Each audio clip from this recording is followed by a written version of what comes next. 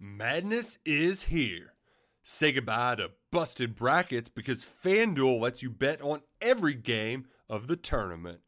Whether you're betting on a big upset or a one seed, it's time to go dancing on America's #1 sportsbook. Right now, new customers get $200 in bonus bets if your first $5 bet wins on FanDuel. That's $200 to use on point spreads, money lines. You can even pick who's going to win it all. Just visit FanDuel.com/on3 and bet on college hoops until they cut down the nets.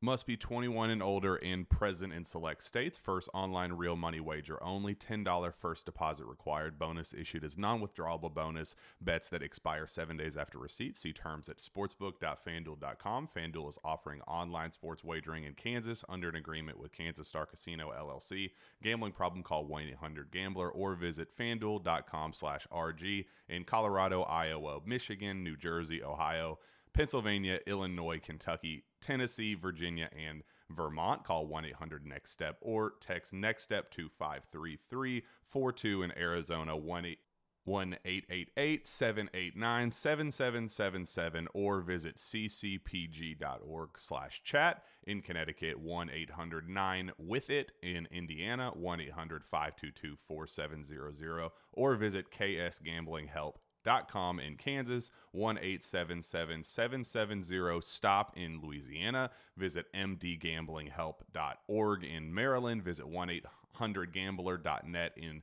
West Virginia or call 1-800-522-4700 in Wyoming. Hope is here. Visit gamblinghelplinema.org or call 800-327-5050 for 24/7 support in Massachusetts or call 1-877-8-HOPE NY or text Hope NY in New York.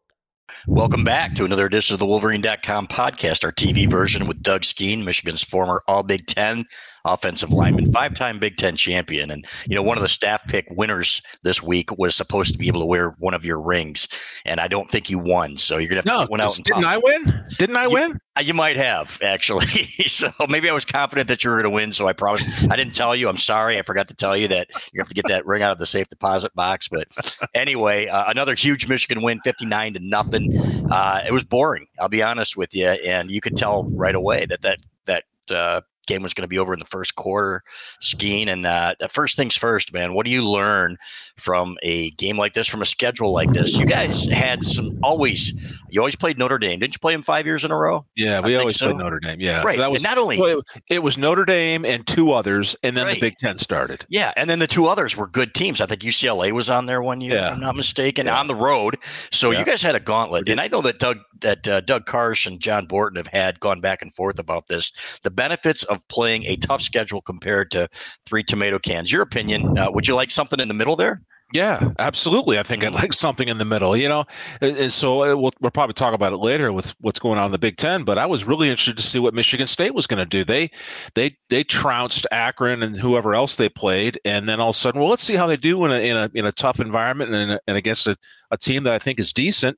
Yeah, well, all of a sudden I have a totally different opinion of the Spartans. I thought they were, feeling pretty good about what people had seen out of them. And so absolutely, Balas. As a fan, running up the score, that's all fine and great. We're 3-0. I still, until I see it in the right environment, I'm going to have questions. And I can tell you these games, 2 out of 3, fine. Make 2 out of 3 against UConn and Hawaii, whatever. But it can't be 3 out of 3. And I think you mentioned there was some scheduling problems in the past, which led to this. But there's got to be somebody better to do this. But next year, I think we didn't you already peek forward next East Carolina and a couple other tomato cans. Bowling Green or something like that. Exactly. And so next year's September is going to suck too for opponents. Yeah. After that, things get a little bit better. We get into we hope, assuming things stay. You're right. Exactly. Let me ask you this. Yeah, but not as a fan, as a player, does it prepare you? I mean, would you rather play better competition knowing you're going into the Big Ten and going to face, theoretically, you're going to face better competition? We'll talk about how lousy the Big Ten is here in a minute. Yeah. But as a player, wouldn't you rather have a game like that to prepare you for the Big Ten? A good game? I think in hindsight, I can only go off of what we had. One of the 3, yes. because you go up against a Notre Dame like we did those years. You really measure up against a peer performing football program out there, and you kind of see how good you are.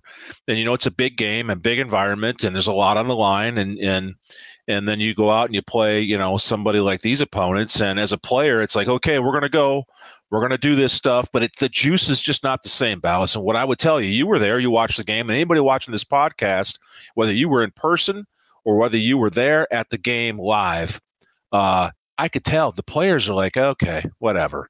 I mean, there was some excitement on the field, but I'm just telling you, from watching these guys play, the second touchdown they scored, it was like, all right, hey, way to go. All right, let's go to the sideline, extra point. Here we go. We're out of here. And so I'm like, you score touchdowns against Notre Dame in a big moment, in a big game, everybody's fired up, and you could feel and you could see the authenticity of the excitement on the field. I saw guys kind of going through the motions and just dropping 59 points on dudes, which is a wonderful thing to be able to do, but it's not the same, to answer your question. Yeah, no question. And going into this weekend, I think Kansas was leading the nation in points scored per game, 55.5. So everybody's like, oh, wow, they're taking care of business and they're doing this and doing that. And I am not discounting what they've accomplished. Obviously, they've done some really good things. And you can tell, like Jim Harbaugh said, he got a text from somebody saying this reminded him of the Rick Leach days and the Anthony Carter days. And I get it. You can see the talent, right? Mm-hmm. But it gets boring. And like after the second or third touchdown, it's like, okay, let's get out of here and let's get our chicken sandwich too, even though we're winning in our Snickers bar. That's perfect, Balas. So it was 21-0, and it looked like the Michigan offense was looking for the chicken sandwich. They're like, come on, we're done with this. Let's get on. Let's get this over with. It was a clock running. We get a running clock out here. It is what it is. And again, that does not take anything away from all the good stuff that we saw again against UConn, because there's a lot of good things out there, but it wasn't perfect. And we'll talk about that a little bit, but yeah, it's over. It's done. Now the Big Ten season starts. There's a lot more things to be excited about because the defense of the title has begun. Yeah, and it really feels like if you look at the competition, what Maryland struggled with SMU at home. We don't know what they've got. We do know that Michigan generally kicks the crap out of them, and no matter how talented and how many players they have on offense, but that'll be a bigger test. There's no question about it. They've got a good quarterback. They've got some receivers. We'll talk about that in a minute. Iowa put up 27 big points on Nevada, which is one of the worst teams in college football right now after like 4 lightning delays. The funniest text that I heard or tweet that I saw on that was nobody believed that Spencer Petras, their quarterback, was ever play on Sunday, but it ended up that it was 1:30 in the morning when that game got over. That's terrible. It was awful, but That's you know terrible. what? But I got the point because they're bad offensively, but their defense is solid, and that's what I can't wait to see is J.J. McCarthy against a defense like that. And everybody's like, oh, Michigan's going to go in there and blow them out. They generally don't. I don't know about that. But we're getting ahead of ourselves here. Let's talk. We'll talk about Maryland in a minute, but I want to ask you about the offensive line play. Mm-hmm. Saw some good things again. Trevor Keegan goes out early. Giovanni Ohadi, the sophomore, continues to do some good things. I always look for guys, thanks to you, that play to the whistle, finish their blocks, and play with some ferocity. This kid seems to have that. Yep, and that's exactly. If you can play with that style, then coaches can fill in the other technique. And if you could give that kind of effort and having all that fun and getting after people, you can refine dudes and get their footwork more perfect and the hands and the eyeballs and the awareness of what you're seeing, what you're not seeing. So guys that play with that kind of enthusiasm always do well. And he's another young one that's showing good promise that he's going to be a good player. Is it hard not to get bored out there when you're pushing guys around and you said, you're up 21-28? No, because the goal for us, and again, this is probably not going to be culturally sensitive here, but Balas, I've told you these stories. We used to try to make dudes cry. That was our goal, was to get people to break down and cry and want to quit. Please don't cancel Doug Skene for that. Okay. we were jerks. And so we would entertain ourselves with like, all right, let's see if we can get some dudes to quit. And so the answer to your question is no, it never gets boring beating the crap out of people. Because that's your job up there, and you have fun while you're doing it. And then what happens is these guys start competing, and the way we used to roll is, all right, who's going to get the most knockdowns, who's going to get the most pancakes, who's going to ear hole somebody, who's going to collectively make somebody quit and just not want back in the game. So How many guys broke down and cried? I remember one guy. There was one guy. We don't have to remember, because that dude turned out to be an awesome player. But there was a couple dudes, and listen, a lot of it wasn't just the physical punishment, but it was Everett just never shutting his mouth. This is Steve Everett, folks. This is 30 years ago. This is one of the best centers in Michigan history. Yeah, a long time ago for the young people watching this. But we used to torture people and have a lot of fun doing it. And that wasn't just on Saturdays, because you can go back and talk to the guys that were young, demo teamers when we were upperclassmen. We would torture the freshmen and sophomore in practice, and Coach Moeller and Coach Carr would get pissed off at us because we were just killing people and having fun doing it. But, the difference is when it's one of your teammates after practice, we would take that kid and say, you're coming with us, you're riding with us, we're going to lunch, or I'll give you a ride to study hall or whatever. We took care of those guys, even though we killed them during practice. And we're going to get you a chicken sandwich and make it all better. Always take care of the young guys because we needed them to be great. And then, the idea was this is what it looks like. This is how you do it. Yep. And then when you get to be a junior and senior, then you can kill people and make them cry. And then, put your arm around them, tell them you love them, and let's go have a bite to eat. Yep, and John Vitale going to flip some burgers on the grill. And yes. God yes. All those guys. They were great leaders. Yep, and you were too. There's no question about it. And we saw some great offensive lines come after your classes, so that was fun to watch. So we're going to get John Jansen on this podcast one day. I was going to say, we got to talk about Jansen and Backus and Hutch, and just the names just keep on going. And there's been just guys that were much better than I ever was, and I love watching them play. But the style of play, back to the young players that we saw on Saturday against UConn. The style of play, that's the common denominator through all the years. If you can do those things, your chances of success are going to be much higher. Yep. Jansen said he would have come on, but he thought that since I was here, if it was just the two of you, it might have worked. So we'll work on that. But we are going to get him on here, folks. I'm telling you, he's got 12 kids now. He's got a young kid at home. So great kid, by the way. He's a busy man, Jansen. He is a busy man. He's a busy man. And by the way, they're doing a fantastic job. He and Karsh on the call. Yeah. And Jansen's a natural. Yes, Karsh, he sounds good. I was up at the lake this weekend, and I turned on my phone. I was listening to the streaming of it, and I thought, they sound pretty doggone good. John's always been good at color, and he gives that little flair and that little flavor of things, and I can hear it, and I go, oh, yeah, I remember that. I know he's talking about. Of course, everything sounds better at the yacht club, folks. So, on my boat, NFL settlement. All right, I'm sorry. I can't help myself, man. So, all right, you know what? We're nitpicking here when we talk about things that aren't perfect in the non-conference, and I asked Blake Corum this flat out after the game in the press conference. I said, do you guys really know how good you are yet?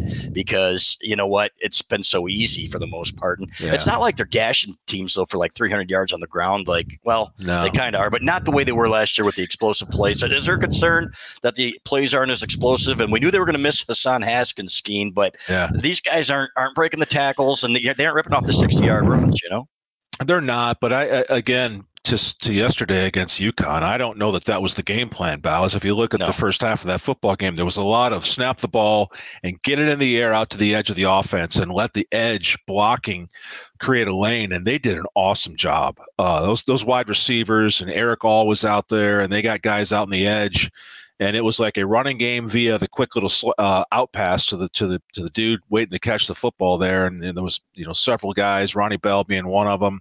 Wilson out there on the edge, but the edge blocking was outstanding in the first half of that football game, and that's obviously clearly by design. And then the curveball was, well, then we'll come back to our power inside, pull two guys, kick the end, get to the front side linebacker, block everything down over there, and that seemed like the alternative to the game plan of getting the ball out to the edge. So, am I concerned that they're not ripping off 50, 60 yarders? No. Are they rushing for 200 yards a game? I think they have. Mm-hmm. And the offensive line has been efficient enough, although still not good enough in my mind to protect quarterbacks. We'll talk about that in a second. Even JJ had to move around in there a little bit when protection broke down. And so I would say good, but certainly not great. And I was going to ask you, what would you grade the offensive line in the non-conference? Maybe a B? I'd give him a B plus. Yeah, I'd give him absolutely a B plus. And again, my standards, and people go, "Oh my gosh, they look at all these points." My standards are, from the guys that coach me and what we had to live through, which was, hell at times. Standards are excellence. Standards are no one touches the quarterback under any circumstances at any time. Standards are no tackles for loss ever. And you get to people all the time. And so that's never going to change for me. So when you ask me a grade, I'm holding to the standards at which I was held. And so I'm going to expect the same thing out of these guys because I know they're capable. There's plenty enough talent in that offensive line group. And we see them do it at times. It's like, man, they look perfectly clean. They're getting good first steps. They're getting down on hips. They're moving people. They get up to a linebacker, and it's just perfect. I mean, you saw that with Corum gashing through and making 10, 8, 9, 10, 12, 15-yard runs, walking in the end zone. Trente Jones down there in that one goal line play. Really nice job, written a guy out of there on the right side, and Corum walked in. It's outstanding blocking. And then all of a sudden, a few plays later, the same guy gives up a soft edge, and our quarterback is out. So that's the stuff it has to be fixed. Yeah, let's talk about the edge plays because the blocking out there. Ronnie Bell, fantastic. Cornelius Johnson had one holding penalty, but he's been doing well. Andrell Anthony, who they need to, we'll come back to this, but they need to get him more involved in the passing game or this kid's going to end up at another school. And I'm not just saying that, I'm thinking, okay, these kids want to touch the ball, and I understand, he's a sophomore now. He had a big game last year.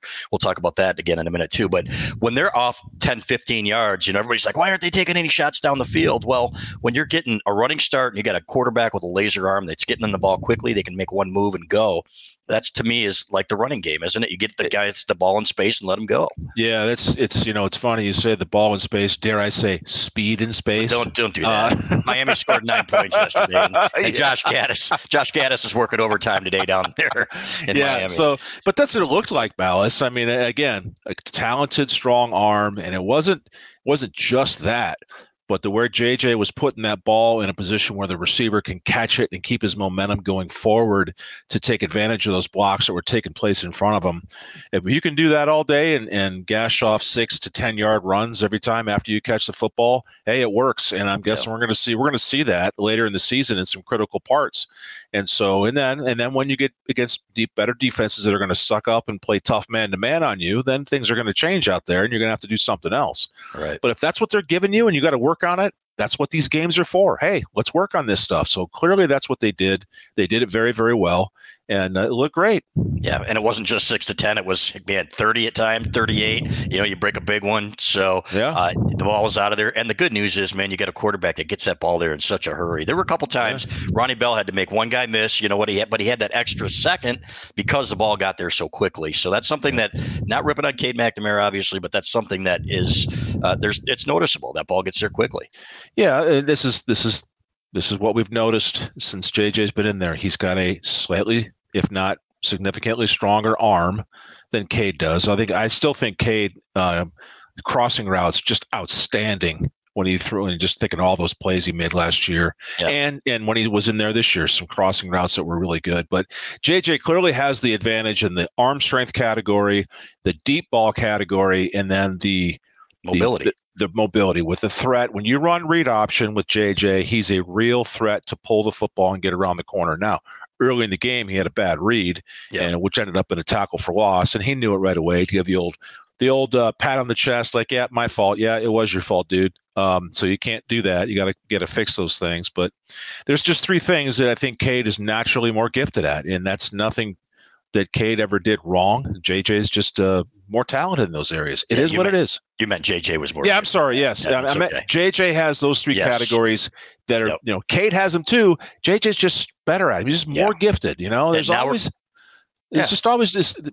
In life, there are people that have more gifts than others physically. It just is what it is. Right. Balas, you always aspired to be the center for the Detroit Pistons. That's never going to happen. So you weren't gifted that way. I haven't reached my growth spurt yet, so the jury's still out. I'm getting up there a little long in the tooth. But now let's talk about what went wrong. And that was when Cade McNamara comes in, and these guys, it's almost like they feel like, okay, game over. We've got our second team guy in here. And second week in a row, these guys didn't do him any favors. Now, as somebody pointed out on the comments last week, you know what? That ball's got to be out in 3, and it probably wasn't on his first one, even though Trente Jones, allowed the leakiness around the edge. But still, you don't want that guy. Yeah. You can't do that. So the two plays back to back. First one, the right tackle, Trente, who had such an outstanding block down the goal line and played clean football up until that point. He just gives up a soft edge, lets a guy get on his right hip, and it's over with. And Cade's in there hanging on to it. It looked like he wanted to go long with the ball. And because it was right before the half, they had to get down the field and get into field goal or scoring position. Right. So you got to know that. And when your backup quarterback comes in the huddle and he hasn't played yet, and it's right before the half, and the coaching staff has called a passing play, you got to know we got to give this dude 4 seconds, not 3 seconds. He's not in the flow of the game. So Trente gives up an edge and gets the quarterback walloped on his first rep. And so, that's not very good, right? And then on the next play, this is a little interesting. The next play, the Michigan back, I don't know if it was Corum, I couldn't remember the number. They chipped the left defensive end, and it was beautiful, Balas. The dude came in and lowered his shoulder right in the soft rib cage area and absolutely caved the dude in half down onto the ground. But what happened in that play is the left guard and left tackle are blocking these two guys, right? Well, the guy that got chipped on the left tackle got smashed down on the ground. The left guard there, I can't remember if it was El Hadid or Keegan. He loops around the body pile of the defender and Hayes at left tackle, and he comes around. And then at the same time, over on the right side, they run a tackle and backer little twist. And the tackle and the end are moving to the outside gap. And then what had to happen, which didn't happen, is you got to pass that off. So the right guard and center, Oluwatimi, get hung up in those interior linemen, and no one saw the looper coming back inside. So that looper and the other garbage on the left side converge and get Cade killed, and out he goes with a knee injury. So come on, fellas. You got to help your quarterback when he gets in there. You can't let the dude get killed. And now, here we are going into the Big Ten season, and our backup quarterback, who was a starter a year ago, we know the dude can play, is out for how many weeks? I don't know. It's not good. No, it's not good. And it's funny because there's a segment of the fan base that says, oh, no, now our better guy, Davis Warren, our third string guy, who's never really taken a meaningful step, is going to come in here. He's got a bigger arm and he's going to take care of it because he's got the bigger arm and everything else. And again, one of those arguments where it makes you scratch your head a little bit. But they need both of those guys. Who knows? If J.J. McCarthy takes a hit like Cade McNamara took in that game, then you're down to a guy who's never played before. J.J. moves around a lot, which is great. Yep. Until it's not great and he gets killed, because as we know, historically, since the mobile quarterback now for the last 20 years, these guys have a propensity of getting hit and hurt from time to time. That's why you got to have two. Right. So everything was great. Now there's a question mark as far as the next guy in the game. So it looked like in the replay that I saw, it might have a hyperextension of his right knee. But because of the way he got hit and the way he got destroyed by two defenders at once as he kind of stepped into the ball there, his right leg kind of slung out. And I hope it's nothing serious. Hopefully it's just a sprain. You can put a brace on him and get some treatment, and he's ready to go in a week or two, because I got a feeling we're going to need him. There's going to be a moment where maybe JJ gets hit. Maybe it's not an injury, Balas. Maybe it's second and long, whatever, and it's incomplete, and JJ's helmet comes off. Right. Well, by rule, you got to go out of the game for a play unless you call timeout. Well, we don't want to burn a timeout. It'd be nice to send in an experienced guy to go in a big moment in some of these games ahead and not have to worry about restricting the playbook down. So you just can't allow that stuff. So it's not good. That's the part that's not good. Right. I don't like it. I don't like getting quarterbacks killed. No, and it's still B+ though for the non-conference and these guys. You know what? It's fun to be talking about stuff like this instead of a game at Michigan State in which Devin Gardner gets hit 28 times. Okay. Those were dark days. Those were dark days. So we are nitpicking, folks. So don't get mad at Doug. We've had comments on there where, well, even the NFL guys give up some. Yeah, they do. Okay. But so they do. But again, the standard, remember everybody, the standard is no one touches the quarterback ever. Is that a standard that can be kept? Probably not. But it's not that you don't want to try. Yeah. And so you have to understand the situational awareness, and you got to understand when you got a guy coming in who hasn't played a lot, he needs a little help. Yeah. And you got to give him an extra second or two so he can settle into the game. And Cade got thrown in there when it was a little crazy. He had a few seconds left, a few snaps. So you got to help that guy. And back to the dark days, things are better, Balas. Yes, the dark days. Remember Fitz Toussaint trying to block the defensive end from Michigan State instead of Taylor Lewan? Yeah. I still want to kill Al Borges after that. That's coaching malpractice right there. Yeah. Well, okay, Al.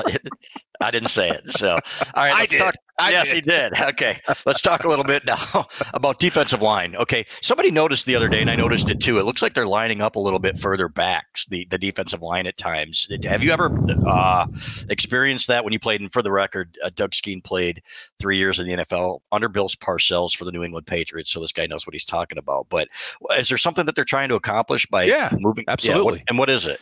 So if a defensive lineman is back off the ball a little bit, the first thing that you're going to expect is he's going to slant, or he's going to move right to left. He's not going to play head up on you.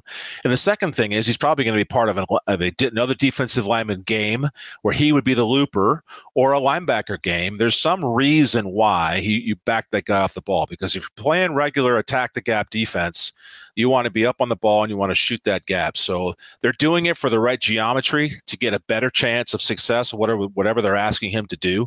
And so if I'm an offensive lineman and I'm coming to the line of scrimmage and I see a guy has noticeably backed up off of that line, off the ball right there, whether you're playing right or left side, doesn't matter.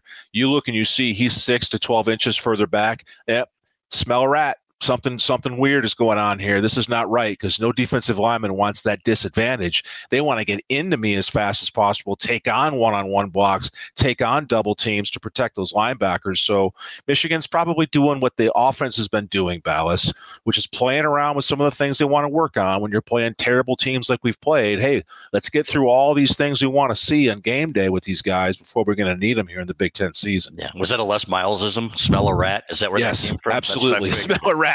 That's still, I still hear that in my sleep. I bet you do, man. God, 30 years later, poor guy.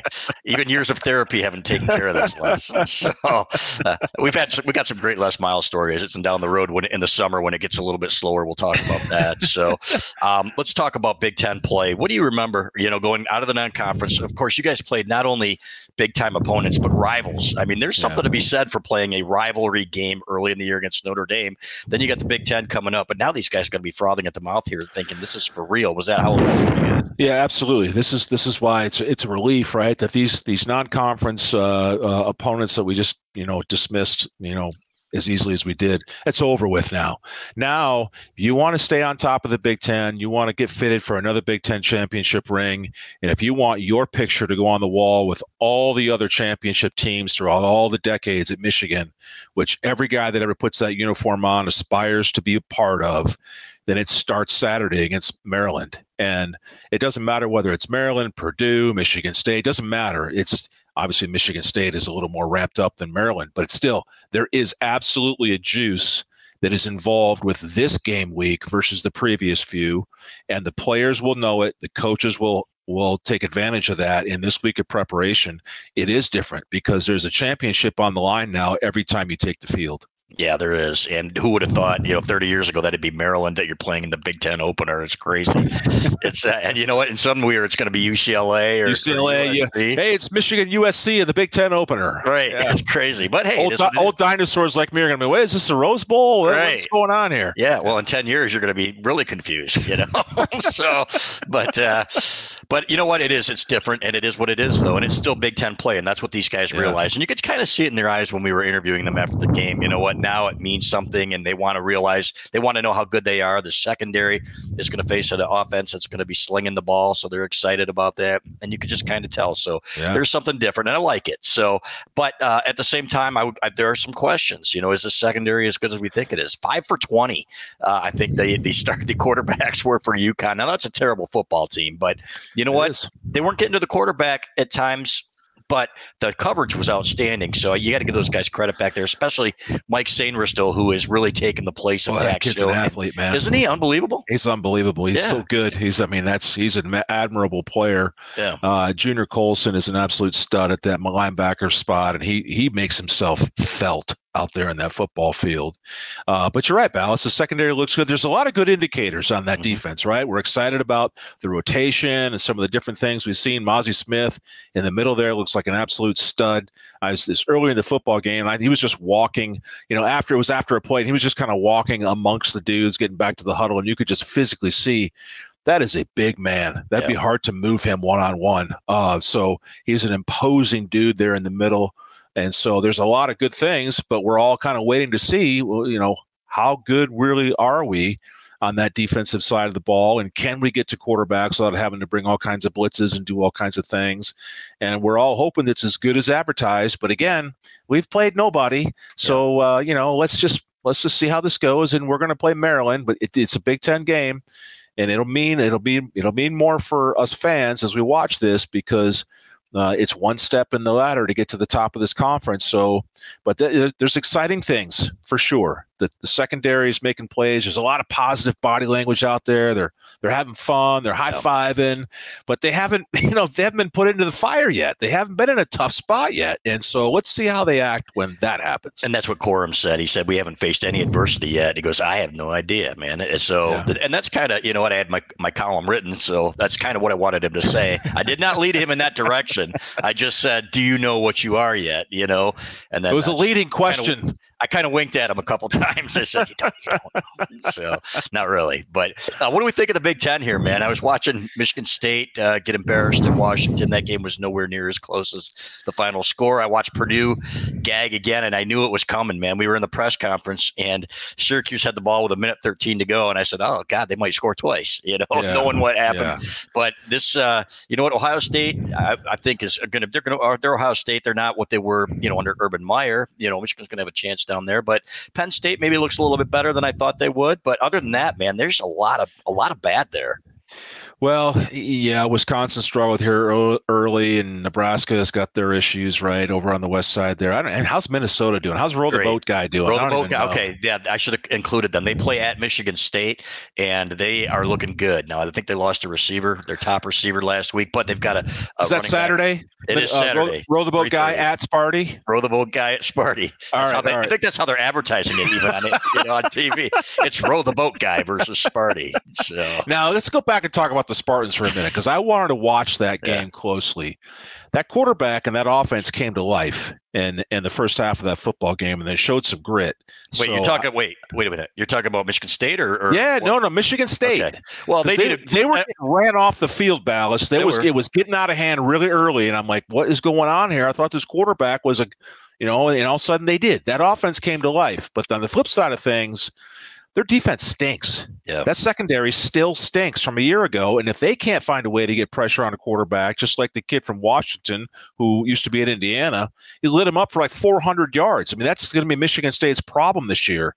So unless they can keep teams off the field, they're going to have some problems because, that secondary is not good. And when you can't get to the quarterback, the secondary looks even worse. Yeah. And so Sparty's got their issues. It'll be interesting to see how Row the Boat guy does against Sparty. How good is the Big Ten? I think Ohio State's offense is probably going to be nothing short of awesome with the talent they've got. They got a superstar quarterback, wide receivers, you name it. A lot like Michigan, how good is that defense? How good is Ohio State's defense? I'm not convinced yet. I want to see something. Yeah. Who's it going to be against? Penn State went down and ran the ball down the throat of Auburn. And I think Auburn's a program that's kind of struggling a little bit right now to find their footing in life. And so, again, a little early, a lot of questions. We'll see how it plays out. But if you're Michigan on any day, at home or away, you can never, ever, ever take, for granted Penn State, Michigan State, obviously Ohio State, and then throw in there whoever else you want to throw in there, because you're always going to get everybody's best shot when you line up and play. Yeah, we got a message here from Mrs. Row the Boat. She says, say his name. Say my husband's name so I know that you know it. What is it? Mr. Fleck, PJ? Okay. Yeah. PJ. I think it's PJ. The PJ. It's PJ. Yeah. Right. Like pajamas. PJ. Right. It is. I don't know. I don't know what his legal name is. I don't know that.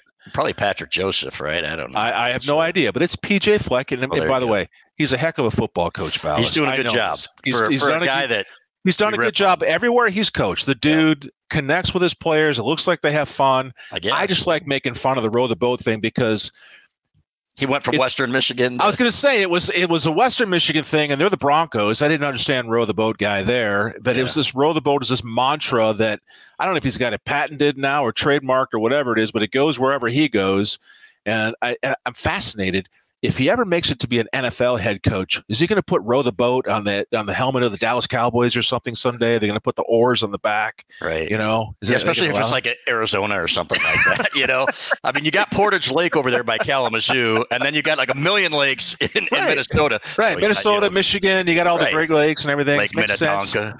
And, so I like to make fun of the row the boat thing, but it's with all due respect because I know he's a heck of a coach. Yeah, and I do like it when you make fun of him, and that's why I brought it up. So all the way to the Belk Bowl, baby. Exactly. But that'll be an interesting game, and that's what I love about the Big Ten openers, man. It's not just your game, but you're getting home in time, like when we're writing, and I'm like, what's the 7:30 game, man? It's Wisconsin at Ohio State. Wisconsin doesn't look great, but you know what? If they can run the ball on Ohio State, maybe, And what happened to Mertz? What happened to this young quarterback that we saw 2 years ago come in and it's like this guy looked like the future superstar that Wisconsin always needed. Yeah. But it just hasn't happened. So there's, it's like, what's going on here, Big Ten? You got to get going. Yep. And I don't know, Hutch, our producer Hutch, I don't know who his Nittany Lions play. I don't think it's anybody, though, because there really aren't that many to choose from in the Big Ten right now. So, but you've got Rutgers. Yeah, Rutgers. Yeah, I think Rutgers plays Iowa. So that's another one where I think Iowa goes to Rutgers and Rutgers is no good, but neither is Iowa. So, we're going to find out Penn State versus Ohio. So they're not even playing. Penn State's playing the Bobcats? Yes, they really? Are. No, they already played the Bobcats, Hutch. It's got to be the Big Ten opener for everybody, isn't it? I don't think so. Well, you already had a Big Ten game. Northwestern beat Nebraska. Yeah. That already happened, so I don't know, but all I know is it's fun to watch. But it's fun to watch, absolutely. And the teams that you think are no good are going to show some grit here in October because you get to that point in the season where it's like, okay, we either do something or we're destined for the toilet bowl here in a forgotten season. And no one wants that no matter what uniform you're playing in.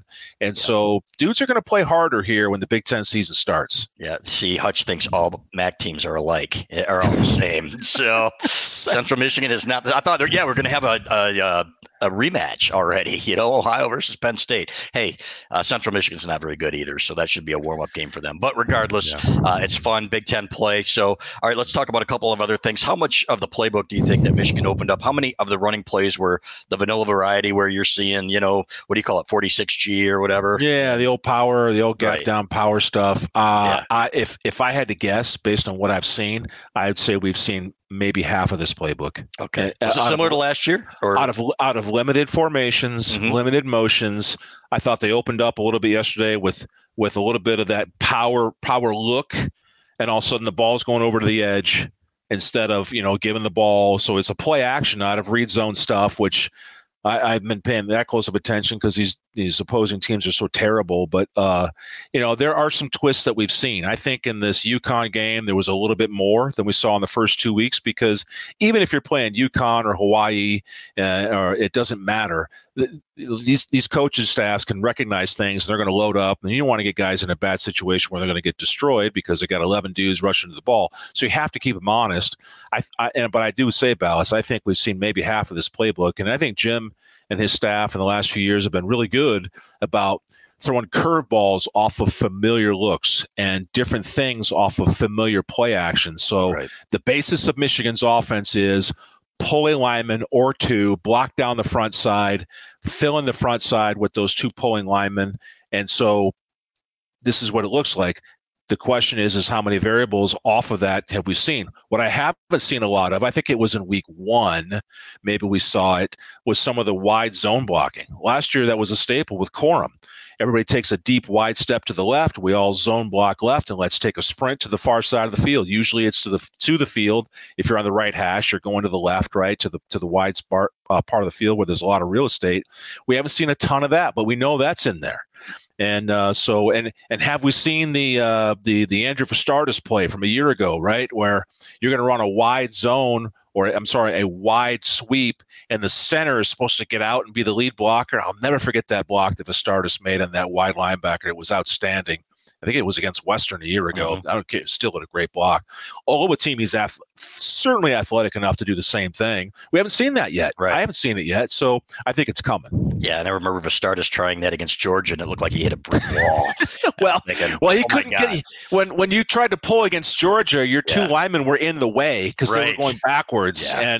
And I say that from experience because when we played Washington in that one Rose Bowl, dudes were going backwards. It's hard to pull when your linemen are in your own face. So it happens. Yeah. When you're trying to stay positive in a situation like that, are you guys kind of looking at each other like, holy, you know what, we're screwed here? It's a great question. Yeah. So there's a holy S moment that in the there's just this weird, it's hard to describe. Mm-hmm.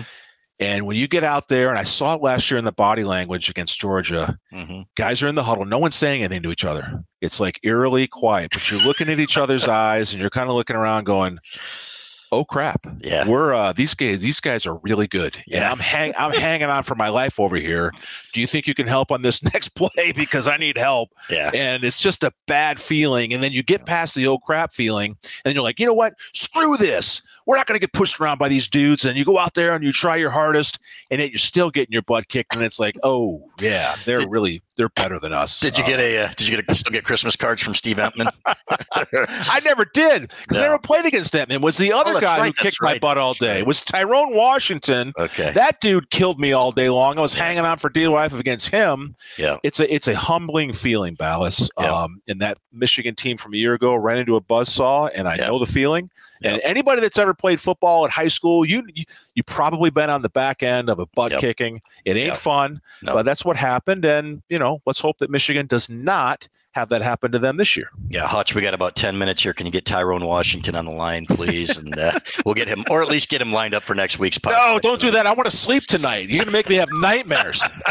Well, you took it out on them a year later and made one of his teammates cry, so we won't talk about that. All right, let's talk a little bit real quick. I want to talk about Aiden Hutchinson here. You didn't watch any NFL today. You could see by the sun on your face that you were out at the yacht club and on the boat. Hey, Balas, it was a beautiful day in Tawas Bay today, Tawas Bay, Michigan. It was supposed to be cloudy and a little bit colder, but it was sunny and it was warm. And I was like, you know what? Let's go. Let's go out in the lake. The time's a going here. How many more times are we going to get to do this? So we went for a little boat ride, but I was wondering, man, I wonder how Hutch is doing this week because he didn't do much last week. And then I get home and I saw your text and I was like, oh boy, what did he do? And I jumped on the phone. I'm like 3 sacks in the first half. All right, here we go. So it's interesting because you know what? You had a bunch of Michigan State fans. It's that dynamic. You got Michigan State fans that are Lions fans that want him to fail, but they want their team to win. So last week, it's crazy. It was all over the place, buddy. This is real. You see, you don't have to go on Twitter, so you don't have to see all this crap. But they're like, oh, what a bust! And we should have known a Wall v. Wolverine and stuff like that. But all right, so today he gets out there, and the one thing that I said, and the one thing I noticed last week, even though he didn't stuff the stat sheet, he was getting into the backfield early in that game, and they used that a veteran tackle used that against him. But his relentlessness, he's in the right place, and he had 3 sacks in the first half. He had a couple of other plays, and I did text you and Chris Hutchinson. I said, man, that is fun to watch. But you've got a guy now that is trying to change the culture. This is the most rotten culture, folks, in the history of sports if you don't follow the Lions. So, yes, it is. I'm sorry, there's no debate. So, but, okay, Mr. New England Patriot here. So there's no debate. So Aiden Hutchinson gets out there, and you can sense it. The crowd is feeding off of him, and it was fun to watch, man. So this is, your good friend and your former teammate's kid, and you need to pop in that film and watch it because it was fun. Oh, I'll catch the highlights tonight for sure. I will watch because I want to see the plays that he made. But this doesn't surprise me.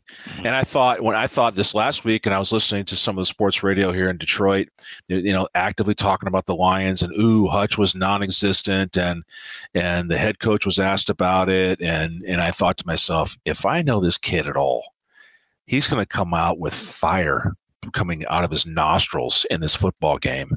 And it sounds like that's exactly what he did. And he's learning. We talked about this with him. There's going to be a learning curve. He's going to have to figure things out. And the game number 1, he's playing against NFL tackles, which, by the way, are all awesome. And he learned the hard way that, you don't show up and make plays. So here we are in week 2. He ramps it up, and that gets the performance that everybody wanted. And I would expect to see more, and he's going to learn more, and he's going to figure out more how to use that enthusiasm and that football motor of his to make smarter plays and more plays. So this was just one example or two examples now, 2 weeks now. First week, he got humbled. Second week, showed up. Now let's see what in the third week. He's going to be a great player, Balas. Yeah. There's no doubt about this. And for all the Michigan State people out there in the Twitter sphere, you know what? Good grief. He's playing for the Lions. Don't we want him to win now? I'm in on the Lions, man. We want him to win. So if there's a great Michigan State guy that comes over to play for the Lions, I want him to do well too. So let's go. Yeah, AirSafe did notice that he had a little bit of a leg injury. It looked like he went to the locker room. So hopefully he's okay. I don't think they would have put him back out there if he wasn't. So maybe give him some rest and practice. But this is a guy that he's going to get better and better. And the thing about him, like I said, the one thing about him that you can't teach is his relentlessness. And you can teach it. It's kind of inherent when you've got a guy like Chris Hutchinson who did it and you learned from your dad. And now you're out there doing it yourself. So how'd your New England Patriots do? For people who don't know, Doug was starting. They beat Pittsburgh today. Yeah, I heard that. Heard that in the radio. Yeah, they beat Pittsburgh. So wow. Did Drew Bledsoe, your quarterback, text that to you? Do you guys like? No. I heard that. I heard it on an NFL. Right. I was listening to the end of the Dolphins and Ravens, and the Dolphins are just running up and down the field like there isn't any defense out there. And so I was listening to that in the car on the way home, and the Dolphins ended up pulling that game out. And then I heard the update. The Patriots beat the Steelers, and so here we go. I know the Patriots lost to the Dolphins in Week 1, so I will always be a Patriot fan because I think Bob Kraft is a heck of an owner and always treated me with respect for the microscopic amount of time that I was ever around that guy. But I always think the Patriots have always been, happy for him in my experience there, so I want them to win. But now, doggone it, I want the Lions to win because Hutch is out there. I want to see this happen. So, I'm not going to now Balas, in all fairness, you can't see it, but behind you, I think on your counter back there is where you have your blue face paint and your Matthew Stafford jersey. So I'm probably not going to have the face paint on or the Stafford jersey, but I do want the Lions to win. So Yeah. And you know what, as a long-suffering Lions fan, but now with Hutch there. So we are starting a petition, folks. Last thing I'm going to say to get Doug Skene into the Ring of Honor, the New England Patriots Ring of Honor. And then for everybody who likes this broadcast here, we're going to pick 10 people to clean his boat for the season. So at the Tawas Yacht Club up there. So please like this podcast, and we appreciate you. So next week, our special guest will be Tyrone Washington. Hopefully, John. So get Jansen on here. Yeah, Jansen will be great. He would be. So maybe you'll have to call him because he kind of big timed me this week. But did he? Appreciate it. I'll send him a text message and say, "Come on, we just need 15 minutes of your time on a Sunday night." Exactly. So, but we appreciate you guys listening. Please like our podcast. Join us next week at 7:00. We'll talk about Michigan, Maryland, and some other things. And Skene, have a great week, and appreciate you being here, brother. You do, man. Lead on. Go Blue.